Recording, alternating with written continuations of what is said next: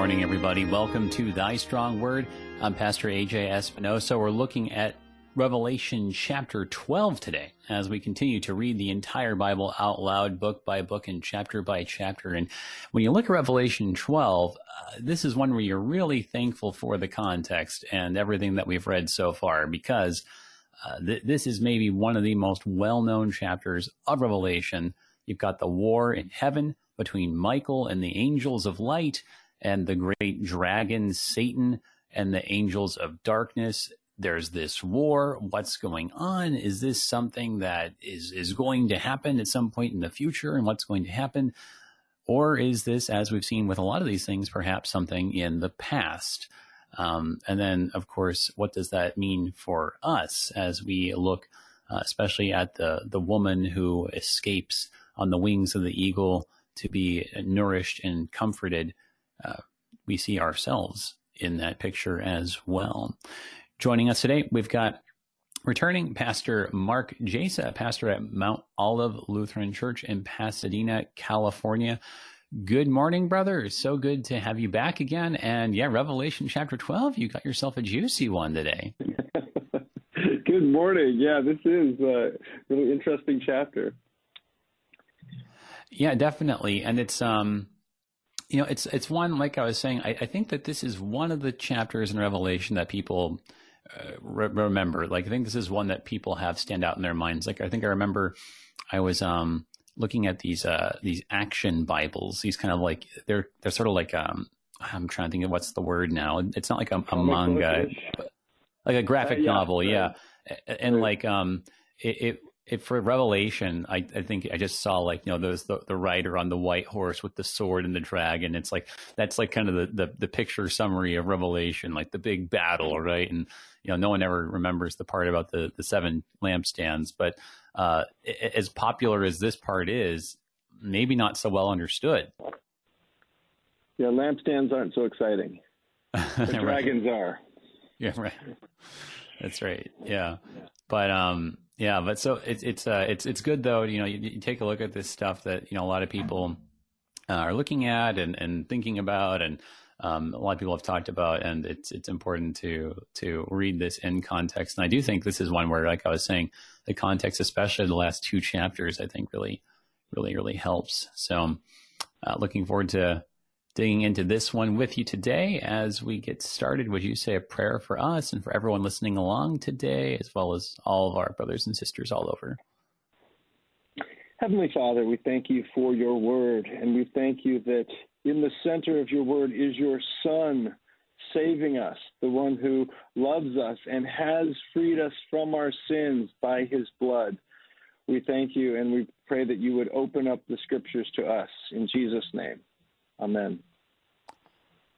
Amen. Thank you, brother. All right. So looking at Revelation chapter 12, it might help if we just kind of recall a little bit of what we read in chapter 11. Last time we finally reached that seventh and final trumpet blast. And we were kind of talking about how it was a little bit seemingly anticlimactic that, you had like these three woes. The last three trumpet blasts were like really severe, destructive, right? And the seventh trumpet sounds, and it's worship, it's celebration. There's not apparently, right, any destruction, or at least it's not obvious.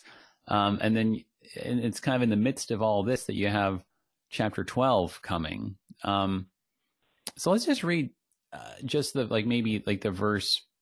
first two verses. And I'm going to ask you what you think is the connection, because I think this is kind of the first really big question. How does this connect to everything we've read so far? So here's just the first two verses of chapter 12 then. And a great sign appeared in heaven, a woman clothed with the sun, with the moon under her feet, and on her head a crown of 12 stars. She was pregnant and was crying out in birth pains and the agony of giving birth.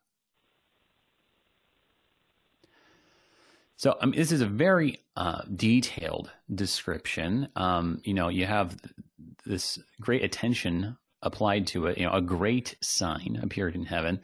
How does this great sign relate to everything that we've read so far? Is this something else that's happening in connection to the seventh trumpet blast? Is this the next thing that happens? Is this a new cycle that resets the clock? I mean, how does this connect? So what we're seeing here is the overview of what has been going on from the beginning of the world. In the very beginning, in Genesis chapter 3, we had a woman, and that woman was given a promise that the seed would crush the head of the serpent. So there's this continuation that goes all through the Bible. This seed would be carried. So I'm jumping. There are verses that I'm seeing that in this chapter that I'm seeing connect to this as well. But sure, the devil has been, so the serpent, the devil, he has been trying to stop that seed all through the whole Old Testament. We see this in a very vivid picture when the Israelites are in Egypt, and the Pharaoh tries to destroy all the male children being born. So that's one episode, but over and over again we see the devil trying to stop this line. We see the devil trying to destroy the seed that's coming from this woman. Obviously, we see it in Jesus himself when Mary is giving birth to Jesus. There's an attack on all the boys. Again, all the young boys are killed, except Jesus escapes down to Egypt. So this chapter is an overview of all the things that have been going on since the beginning of history. Right. So that makes a lot of sense, and it's and I think it is important to see how there is, I think, some sequence that we're going to be able to pick out here, but you can't. You got to take the bigger awareness here, because it's one of the things that you see, right, is that this is described as a sign, right, and actually as is noted in the Concordia commentary on Revelation. The word sign here actually is, as much as you think it might be thrown around left and right, is actually used kind of selectively in the book of Revelation, which kind of signals to you that this is a turning point of some kind. And as you look at this sign, right, the description that you have, it shows you, I think, maybe the way I can try to put this here, the tense is as the woman is described. It's like this is all kind of like just what's going on or what's been going on. You don't necessarily see that this is something that is the next thing that happens. So I think your way of putting it is really apt. That this is kind of the situation that's been going on. In fact, since the very beginning, as you were putting it, since Eden, right? So you understand then this woman, this sign, to kind of be this picture of this. And I suppose kind of along the lines of what you were describing, if you had to kind of say that who the woman is, I guess you'd kind of put it as the people of God, or at least kind of the maybe like the line of the Messiah, at least something like or along these lines. So it's not. This is the woman happens next, after all the things that we just saw in the 7 trumpet blasts, but that really kind of the woman, in fact, in some ways was kind of there all along during all those trumpet blasts and everything else that we saw beforehand. Yeah, I've heard some commentators say that, well, the woman is the Old Testament believers and Mary herself and the New Testament believers. It's wherever Christ is being carried. And right. Certainly no more obvious place of Christ being carried than in the womb of his mother. Well, that's right. And of course, you could just, and that is a little bit interesting that I feel like you could just really easily be like, okay, well, this is Mary, right? Right. But, and I think in some ways you can kind of make that connection in terms of like, of course, Mary, the mother of our Lord, exemplifies this and, is such a representative of this. But, this description here, I mean, like, what do you make of it? Clothed with the sun, the moon under her feet, a crown of 12 stars. I mean, like, this is, I think when you look at the description, this, you have to take this as in a sense, not just a one particular person like Mary, but like the people of God. We've talked about the 12 number before, that being the number that represents the people of God, like in the 12 tribes, the 12 apostles, right? Help us out with the rest of the language. So I think that the interesting thing about the sun, she's clothed with the sun. So the sun is not like when we see Jesus on the mountain with Peter, James, and John, and the sun is shining from his face. This is that same light, but it's not shining from her face. She's clothed with it. So it's it's a borrowed brightness. So whereas Jesus, the brightness comes from him, with the people of God, with the Old Testament believers, with the New Testament church, it is it's clothed, as the text itself says. She's clothed with it, as you and I and the whole church. We are all clothed with the sun, the S-U-N, right. the brightness of yes. the Lord, his righteousness. Right. Right. Yeah. The moon under her feet. Yeah. Sorry. Yeah. I was going to say. So I think that makes a lot of sense. And we've seen the sun, like pop up before too. Like we didn't really talk about it that much when it did occur, but when we had that big mighty angel that came down, right? We saw that he was wrapped in a cloud, right? That same kind of, I think it's actually the same language, if I recall, back in chapter 10.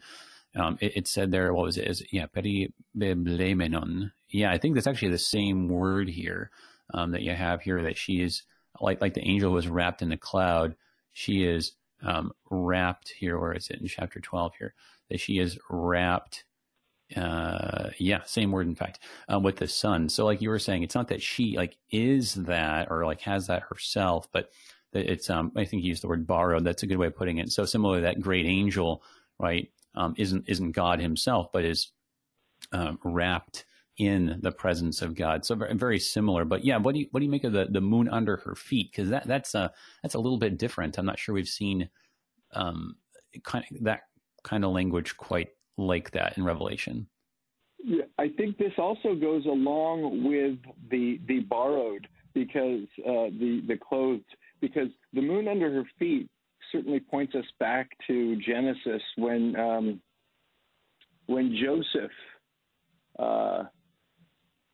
talked about how he would rule over the house of Jacob, and obviously Jesus is the one who. So Joseph has this dream where he's all the moon and the sun and all the stars bow down to him, and so here we have the 12 stars and the on her crown and the moon under her feet. So this talks about dominion, and who is the one who has dominion even over the house of Jacob? That's Jesus. In Luke chapter 1:33, Jesus is the one, and so this woman is given the dominion of the one who is the master. So again, this is borrowed. Yeah. That is really interesting. You bring that up. The whole idea of the Old Testament idea, really, of what it means to talk about like the moon and the moon, even like bowing down or being under, right? I mean, you look at Genesis, because we've been talking a lot about Genesis and the connections to Revelation, and in Genesis 1, for example, the sun and the moon, they rule over the light and the day and the night, the stars, right? It's then the man and the woman that rule over the animals and the earth, right? So they have separate domains. And you wouldn't say from the perspective of Genesis 1 that that man rules over the sun and the moon and the stars and the night and the day. So that is at first you're kind of like, well, now that's kind of weird. That almost seems like who rules over the moon? But God himself. But as you were putting it, like with connection to like Joseph's dream, you can have the sun and the moon kind of represent these other sorts of ideas. And in this case, in Joseph's dream, right, the moon represented, his mother, right? It represented, in that case, I guess it probably was referring to Leah and not Rachel, who would have died by that point. But just that idea that this is kind of the most exalted among people on earth. And so being that way of talking, not just about man and woman who rule over creation, but the church that judges the nations. And I thought it was kind of interesting that though Joseph is said to rule over the house of Jacob, Jesus is the one who rules over it all. Jesus is the one who rules over everyone. And so, and we see that in Luke 1. Right. Yeah, exactly. So this is already that connection to the Lord Jesus. Well, okay. Well, but as you've already been anticipating here, you got to kind of read the rest of the sign here. It's the second occurrence, actually, if the word sign occurs in verse 3, but it really completes the same picture. So let's just keep reading here, this next chunk here, 3 through verse 6 then. So, okay, you have this woman who represents the people of God in some capacity here. Okay, what happens though? Verse 3. And another sign appeared in heaven. Behold, a great red dragon with 7 heads and 10 horns, and on his head 7 diadems. His tail swept down 1/3 of the stars of heaven and cast them to the earth. And the dragon stood before the woman who was about to give birth, so that when she bore her child, he might devour it. She gave birth to a male child, one who was to rule all the nations with a rod of iron. But her child was caught up to God and to his throne, and the woman fled into the wilderness, where she has a place prepared by God in which she is to be nourished for 1,260 days. Wow. Yeah. So now this is where it gets really interesting, right? Because you've got some stuff that actually sounds familiar.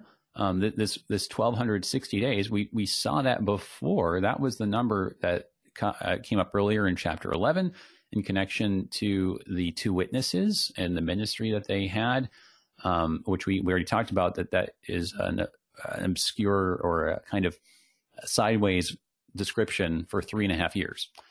So we've had these 3.5 year periods described in connection to the 2 witnesses. There seemed to be a similar kind of connection, perhaps, with what preceded even before that. So there's something familiar, but then this dragon. This is the thing that this is kind of new, and it's quite the dragon that's described here. It's interesting that you have the color red. You don't have those color words thrown around like very casually in the Bible generally, but especially in Revelation. So it seems like there's some kind of significance there. And then, 7 heads, 10 horns, 7 diadems. That is a lot of numbers in a short period of time. So what's going on here with the dragon and this woman now? So the 7 heads and the 10 horns, the 7 heads are the dragon is seeking to represent himself as God. He is asserting himself as the head of all authority, and the 10 horns, he's asserting his power. So 10 is this 10 horns, this completeness of power, and 7 heads, his showing himself to be supreme. And then these diadems, these 7 diadems are the crowns of power and authority. So he is the imposter. I think it's interesting how C.S. Lewis depicts the fake lion in the last battle. I don't know if you're a C.S. Lewis fan, but in the last battle, he does this quite well. He has a lion that looks like the real lion, but it's really just what I think a mule covered in lion skin. Right. So he puts on a good show, but there's no substance behind it, and that's what this dragon is doing. He's right. showing the world and deceiving the world into believing that he is the true source of power, the true source of authority, and that he is the rightful king of all things. Right. Yeah, and I think that we're going to read more about that this dragon in particular is really trying to take the place of God, and of course that's only going to fit really well with everything that comes next. But as we've seen, 7 being God's number, and so then to try to take that number himself, right? Like that's showing what we're going to read in verse 7. What verse 7? No, the verse numbers aren't there, right? But there is a kind of ironic connection there. What do you make though of his red color though? I mean, because that's we've been seeing that like that. Go ahead. So before I get to the red color, I just want to say that this usurping of authority is nothing new. So obviously we saw it in the Old Testament with kings saying, "Hey, you need to bow down to me. You need to worship me as God." We see this in Rome. So this political leaders saying that I am God is not a new thing. This is not some thing that we need to look for in the future. Although I'm sure in the future, in the past, past, present, future, it's always going on, just as the other images are always going on. And then the red, we've seen the red in the past as blood and as death and murder. And so mayhem is on the horizon. Yeah. Well, and we saw it particularly, right? With the color red came up in connection to, it was the sixth woe, or the sixth trumpet blast, which was the second woe, rather. When you had, there was a lot of red color in connection to that. It was, it wasn't even just like once. It was like a triply red description here. If I can pull that back up, it was this was in chapter 10, I think. So like back in, or I guess it was, no, that's right. It was chapter 9, right before that you had. It said here that there was this big army of these. It was this army that like looked like lions. It said, and it said, this is back in chapter 9. They wore breastplates the color of fire and of sapphire and of sulfur, and there was just lots of descriptions of fieriness in general, right? Hang on a second. Sorry for that. And if you look at that closely, we didn't talk about this that much, but the word sapphire there is a little bit of an ambiguous word.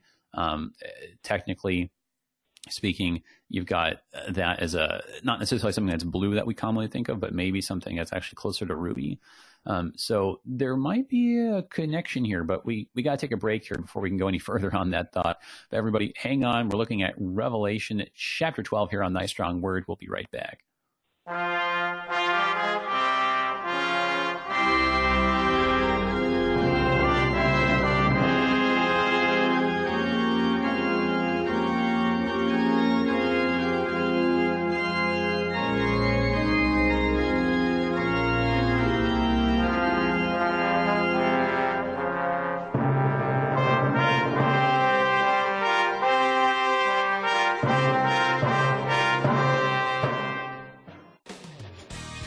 Ecclesiastes 10 verse 10 states, "If the iron is blunt and one does not sharpen the edge, he must use more strength."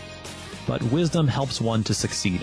Find this true wisdom in Christ on Sharper Iron every weekday morning at 8 a.m. here on Worldwide KFUO. Sharpen the iron of your faith together with two pastors as they take up the sword of the Spirit to proclaim the gifts of Christ crucified and risen for you. The other disciples were excited to run up and tell Thomas, who was not with them, that they had seen the Lord. But Thomas said, "Unless I see in his hands the imprint of the nails, put my finger into the place of the nails, and put my hand into his side, I won't believe." Well, he did just that a week later and exclaimed, "My Lord and my God."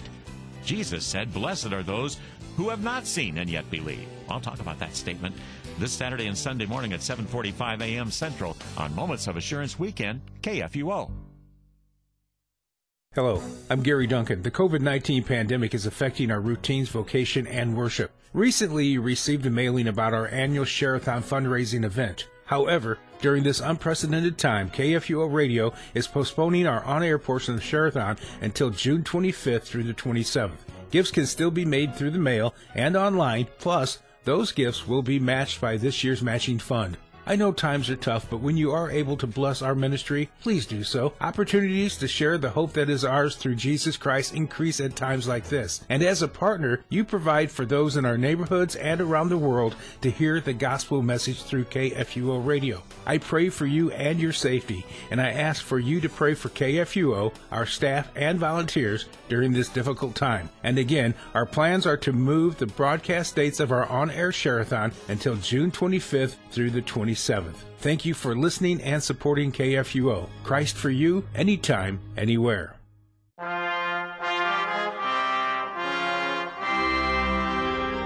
Welcome back, everybody, to Thy Strong Word.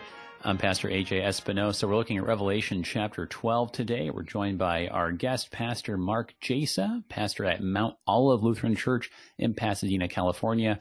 If you've got a question for us, for me or Pastor Jasa, you can give us a call at 1-800-730-2727. Or if you're in St. Louis, 314-821-0850. Or you can always send an email to kfuo@kfuo.org. Now, a lot of things we have going on in this chapter, so a lot of good opportunities for questions if you are listening live. Also, be sure when you have a moment to check out the page of our underwriters who are supporting us at the Lutheran Heritage Foundation. Their website is lhfmissions.org. So I want to get back to this. Right. So Mark, you were just taking us through this, that you've got, these numbers, which are really, it's important to see this, the 7, this is an imitation of God. So it's someone who's assuming or pretending at God's power. 10, we've kind of seen this, tens and thousands and things like that. This is like a human power number, particularly like a militaristic one, the kind of fighting by force, right? But yeah, you got this red color then too. And we were just looking at how, we did see a bunch of this red here back in chapter 9.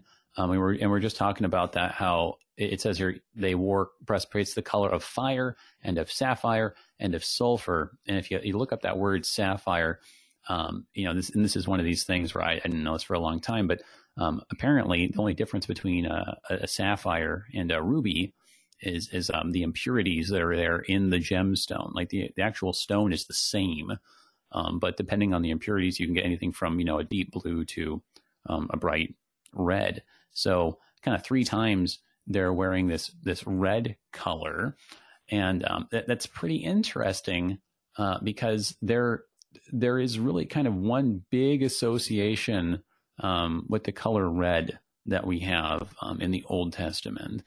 And of course, you mentioned one with blood, and that's there. But one of the big ones, we saw this in the book of Isaiah, the color red represents Edom. And it represents Edom in a really kind of direct way, because the word Edom, in fact, is just pretty much just means red. It's the same word in Hebrew. And we saw that symbolism for Edom was a really big deal in Isaiah. And that's pretty interesting for a few reasons. Like one, like back in chapter 9, we didn't really have a chance to talk about this, but it says that you had that the 20,000 times 10,000 troops that come up. We know historically that right before the destruction of the temple, actually Josephus records 20,000 Edomites, right, Idumeans, right, rode up to the city of Jerusalem. And unlike the Zealot factions that were there before, who were just fighting over food supplies, which is an interesting connection to locusts earlier in chapter 9.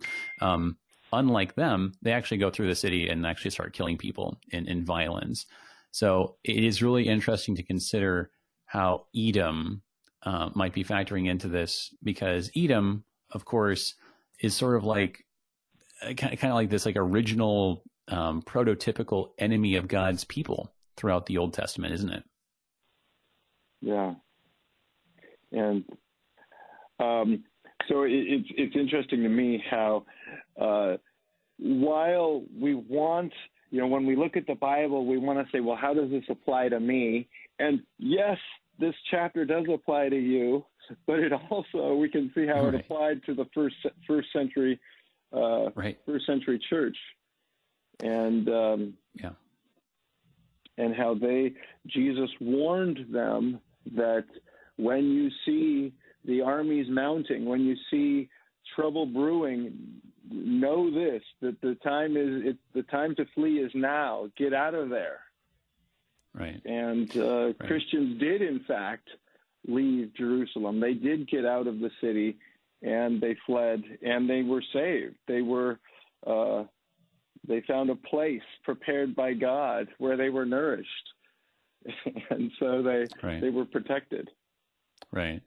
Yeah, that's right. So it does. And in fact, I think the one thing that we maybe didn't talk about yesterday in connection to chapter 11 is that, if you kind of see those sorts of first century connections, as you were putting it, it could be that the kind of oblique woe, third woe of the seventh trumpet, because it doesn't actually narrate the destruction, right, very clearly in the seventh trumpet blast. But it says here that the temple in heaven, says God's temple in heaven was opened.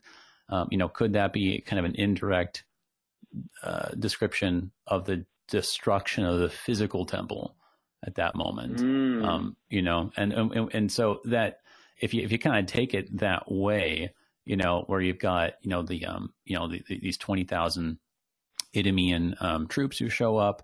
And then, of course, Rome is going to come and just actually destroy the whole thing. But then in the background, it's not just, zealots, Idumeans, Romans. You have, this is the heavenly perspective here. Behind it all is Satan. And so whether it was the Idumean, the 20,000 red Idumean soldiers, whether it's the 10 horns, Rome, right, who seems to have all earthly power, whether it's the seven heads, right, the zealots who claim to be acting on behalf of God, there's actually one dragon who's kind of behind all of those physical manifestations. This is the one spiritual enemy of God, regardless of all the earthly different forms that might be going on. And it reminds me of the fact that this war is not a war of flesh and blood, though we do see it play out in flesh and blood. This is a war it's a spiritual warfare, and I liked how Dr. Brighton talks about it in his commentary. It's a war of words, because Satan is the accuser, and so his greatest weapon is the accusation. Right. He accuses us, and that's why we need the advocate who is going to stand up against him with his word. Right. And that really is something, because the Christian church, keenly in their context in the first century, would have felt the accusation from all those different groups, right? Whether it was, the Romans who, I mean, just think about what the Romans said and did. You had Pontius Pilate, of course, put that sign above the Lord's cross at the crucifixion. Like, this is the King of the Jews, right? This is what we think of your power. This is what we think of you guys trying to assert yourselves. You had, of course, the Jews who did not believe in Jesus Christ, who were saying, hey, you guys are starting some kind of sect or cult, or you're not really following God's way, right? So I mean, there was accusations, right? And in the same way that we saw back in chapter 11, how you had the witnesses of God calling out for repentance, but I mean, they killed James the Just, the brother of our Lord. They didn't want to hear it, and they accused him of causing trouble and stirring up problems, even though it was the violence and the evil of men's hearts that brought that judgment on them. So yeah, I mean, it's the same thing in that situation as we have today, that from all sides, whether it's from people who are hostile in general to religion, or people who are saying like, oh well, but you guys, you don't have the correct religion, or whatever the case may be. There's always that spirit of accusation, which is just the spirit of the dragon that's described here. By the way, I thought it was interesting that you brought up the Edomites, and we know that the Herods, King Herod was an Edomite, and so we talked earlier about the 7 heads and the 10 horns being a false representative. And talk about false. Here's the guy representing Israel, representing the kingdom there, and he's not even an Israelite. Right. Well, yeah, no, and isn't that something there actually? Because Herod actually kind of embodies this really well, because Herod is an Idumean, red, right? He is though the so-called king, right, of the Jews of Judea, right? So the 7, right? But he's also a puppet of Rome, 10, right? I mean, and he literally tried to kill the Lord Jesus in his infancy. So which occasioned, Mary, his mother, and Joseph, the guardian of our Lord, to flee to the desert. So, I mean, the wilderness in Egypt in that case. So, I mean, this story actually just really seems to really fit that occasion, right? But then also, as we're saying, the same sort of situation with the Christians fleeing to Pella. And actually, we should go ahead and read this next section here, because it kind of connects more directly even than we've read so far. Let's go ahead and just read this next section here, kind of getting to this point about the fleeing. So this is verse 7 now, picking it up and going through verse 14. Now war arose in heaven, Michael and his angels fighting against the dragon. And the dragon and his angels fought back, but he was defeated, and there was no longer any place for them in heaven. And the great dragon was thrown down, that ancient serpent who is called the devil and Satan, the deceiver of the whole world. He was thrown down to the earth, and his angels were thrown down with him. And I heard a loud voice in heaven saying, now salvation and the power and the kingdom of our God and the authority of his Christ have come, for the accuser of our brothers has been thrown down, who accuses them day and night before our God. And they have conquered him by the blood of the Lamb and by the word of their testimony, for they loved not their lives, even unto death. Therefore rejoice, O heavens, and you who dwell in them. But woe to you, O earth and sea, for the devil has come down to you in great wrath, because he knows that his time is short. And when the dragon saw that he had been thrown down to the earth, he pursued the woman who had given birth to the male child. But the woman was given the 2 wings of the great eagle, so that she might fly from the serpent into the wilderness, to the place where she is to be nourished for a time and times and half a time. Okay, so there's many things going on here, but just maybe starting with that last bit there. So there we have this, this time of running away again, right, and fleeing. I'll kind of ask the kind of most basic question first.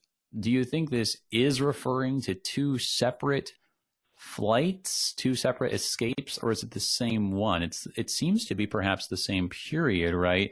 Because you've got time times and half a time. A way of speaking, we picked up in Daniel, which is 3.5, maybe like the 3.5 years. But some of the details are a little bit different. So how do you connect those dots? So I think our hearers should know that anytime you have the number 1,260 days, or you have 42 months, or times and half a time, it's all referring to the same time period. All of those, they're all interchangeable. So 3.5 years is the same as 42 months, which is the same as 1,260 days. So they're all the same because the Jews were using the 30-day calendar. So these are just all interchangeable. Right. And I think it's also important in this section we look at so many people approach. I don't know if I'm correctly addressing Lutherans, but so many of my friends, who, especially the ones who aren't Lutheran, approach the book of Revelation with great fear. And I think we forget that there's celebrating going on in this chapter. And the whole book, back in chapter 1, verse 5, starts off with, "To him who loves us and has freed us from our sins by his blood." And we see that the victory here of the saints is by his blood. They have victory. And you hearers out there, you people who are listening right now, you have victory by his blood right now. You have nothing to fear. So I think this is a book that gives us great hope. That's right. And we've seen this again and again, because if God has seen us through all this chaos and mayhem, and I mean, just think about the situation like with the destruction of the temple. I mean, there was a roughly 3.5 year civil war being fought over Jerusalem between all these warring factions that were destroying the food supplies and causing all kinds of pain and suffering. And then after that, there was a 3.5 year just onslaught by the Romans, and when they broke through the walls, destroyed the city, snuffed out every last bastion of resistance. I mean, if God can see the church through all of that, if he can see the church through the slavery in Egypt, if he can see the church through the exile in Babylon, then we certainly have a powerful God who can see us through whatever we're going through right now. And as I read verse 11, and they have conquered him by the blood of the Lamb and by the word of their testimony, for they loved not their lives even unto death. When I read that, it reminds me of, in the last year, in 2019, I listened to an interview of these Lebanese Christians. They converted from Islam to Christianity. And the interviewer asked, "Well, aren't you in danger?" And they said, "Well, yeah, but we would rather die with hope than live without hope." So I thought that was so interesting that they are these saints that we're reading about right here. Those are the people. Right. Yeah. No. Though they would die with hope, knowing Jesus has saved them. And it's just like we saw in the previous chapter, how you had the witnesses who were described like Jesus, right? That sense of, what was it here at the end of in that section of the two witnesses in chapter 11? It says here that those who dwell on the earth will rejoice over them and make merry and exchange presents, because these two prophets had been a torment to those who dwell on the earth. But after the 3.5 days, a breath of life from God entered them, and they stood up on their feet, and great fear fell on all those who saw them. Then they heard a loud voice from heaven saying to them, "Come up here," and they went up to heaven in a cloud. Which, we saw. Does that necessarily mean that, James and Jesus, Ben and Ananias, are two similar such figures, were literally raised from the dead and ascended into heaven, just like the way Jesus did? I don't know. I mean, we certainly don't have any historical indication that I'm aware of that says that. But it could just be a way of anticipating, right, the fact that ultimately what happened to Jesus happens to all of us, right? That, at the final judgment, no matter what has happened to us, no matter what they do to us, we will receive resurrection and even royal heavenly splendor in the same way that our Lord Jesus has, who has gone before us. So, that the martyrs who die in that hope, they really are powerful witnesses, and they powerfully testify to that hope that we all have as Christians baptized in the name of Jesus.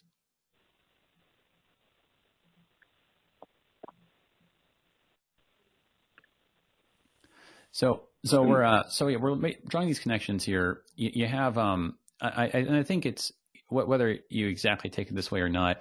The same time period is mentioned in both the 3.5 and the 1260.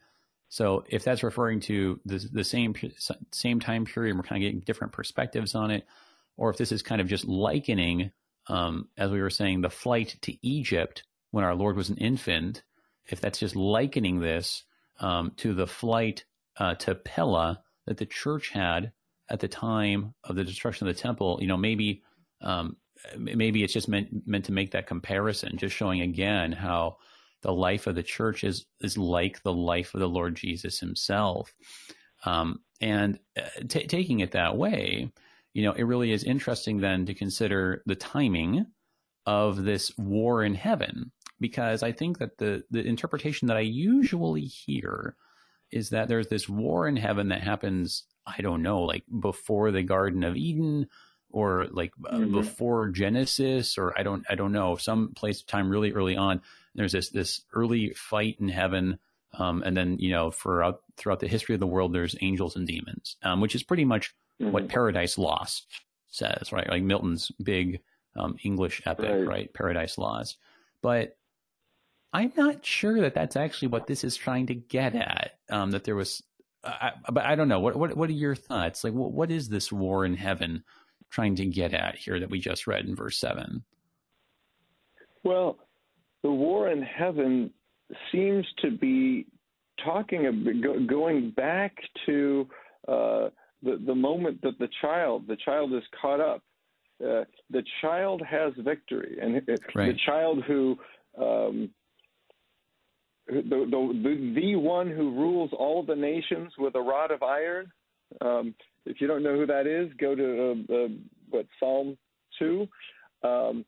It's Jesus. Right. Jesus is that child, folks, and he has this decisive victory. And the dragon no longer has there's no longer any place for them in heaven. So the dragon cannot accuse you in heaven. There is therefore no condemnation for those who are in Christ. This is now the ruler of this world has been cast down. So it's the celebration of the decisive defeat. Now, in the Old Testament, they saw it, they hoped for it, they looked forward to it. But now, we, the New Testament church, see this has happened. Right.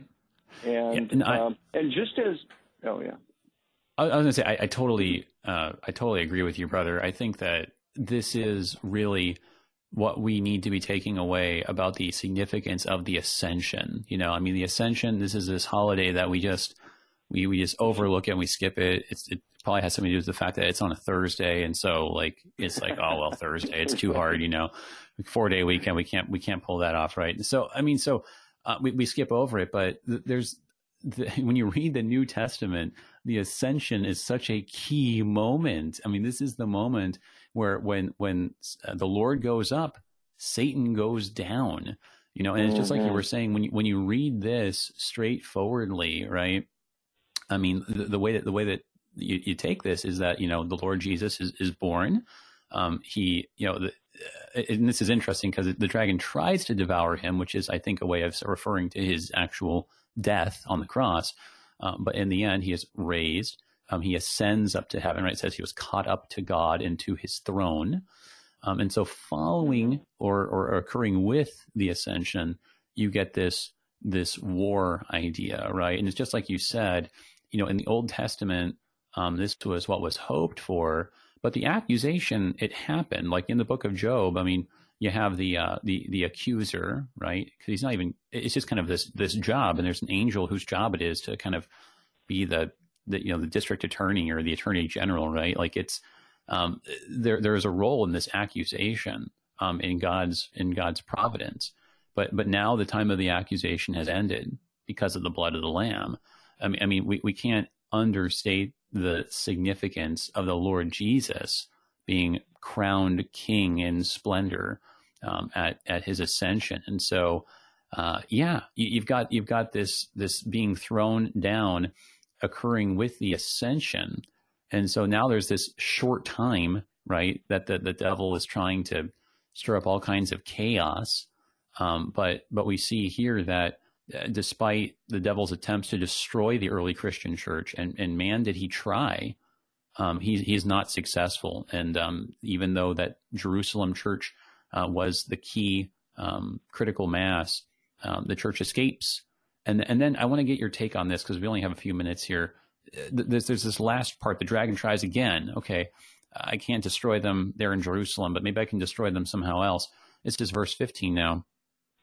The serpent poured water like a river out of his mouth after the woman to sweep her away with a flood. But the earth came to the help of the woman, and the earth opened its mouth and swallowed the river that the dragon had poured from its mouth. Then the dragon became furious with the woman and went off to make war on the rest of her offspring, on those who keep the commandments of God and hold to the testimony of Jesus. And he stood on the sand of the sea. So the devil will use any means possible to try to attack us. And I think it's important, again, that the word serpent is being used. Right. Back in 14, we saw serpent. So, how did the serpent how did the serpent deceive Adam and Eve? Right. By enticing them to want to be God, enticing them to lose what they already had, which was their connection to God. And so that's what the serpent will do anything, and he will use the natural means. But even the natural world, God is going to use to protect us. So not even right. So the flood comes to try to sweep her away, and the earth. God will even use supernatural means. He will use everything to protect us and to keep us safe in his hand. And notice that these men, these people, they keep the commandments of God. You and I are in the one true faith, and the one who has kept all of the commandments of God keeps them for you and me. And amen. And isn't it a comfort that, even though there's this, Jerusalem church that's there, there's more church that's out there, right? Which means there's room for us. We're the rest of the body of Christ, protected in his hand through all of his means. The dragon cannot prevail. Thank you so much, brother. So good hearing your voice again, and look forward to having you on again really soon. Blessings on your Easter season. Great talking Everybody to you. Have a great day. Thanks, brother. That was Pastor Mark Jase at Mount Olive, Pasadena, California. I'm Pastor A.J. Espinosa. Till next time, peace. Church, Missouri Synod Office of National Mission, in cooperation with Worldwide KFUO, the official broadcast ministry of the LCMS. Your support is vital for this program to continue. You can make a gift safe, secure, and easily online at kfuo.org. Thank you for listening and supporting Thy Strong Word.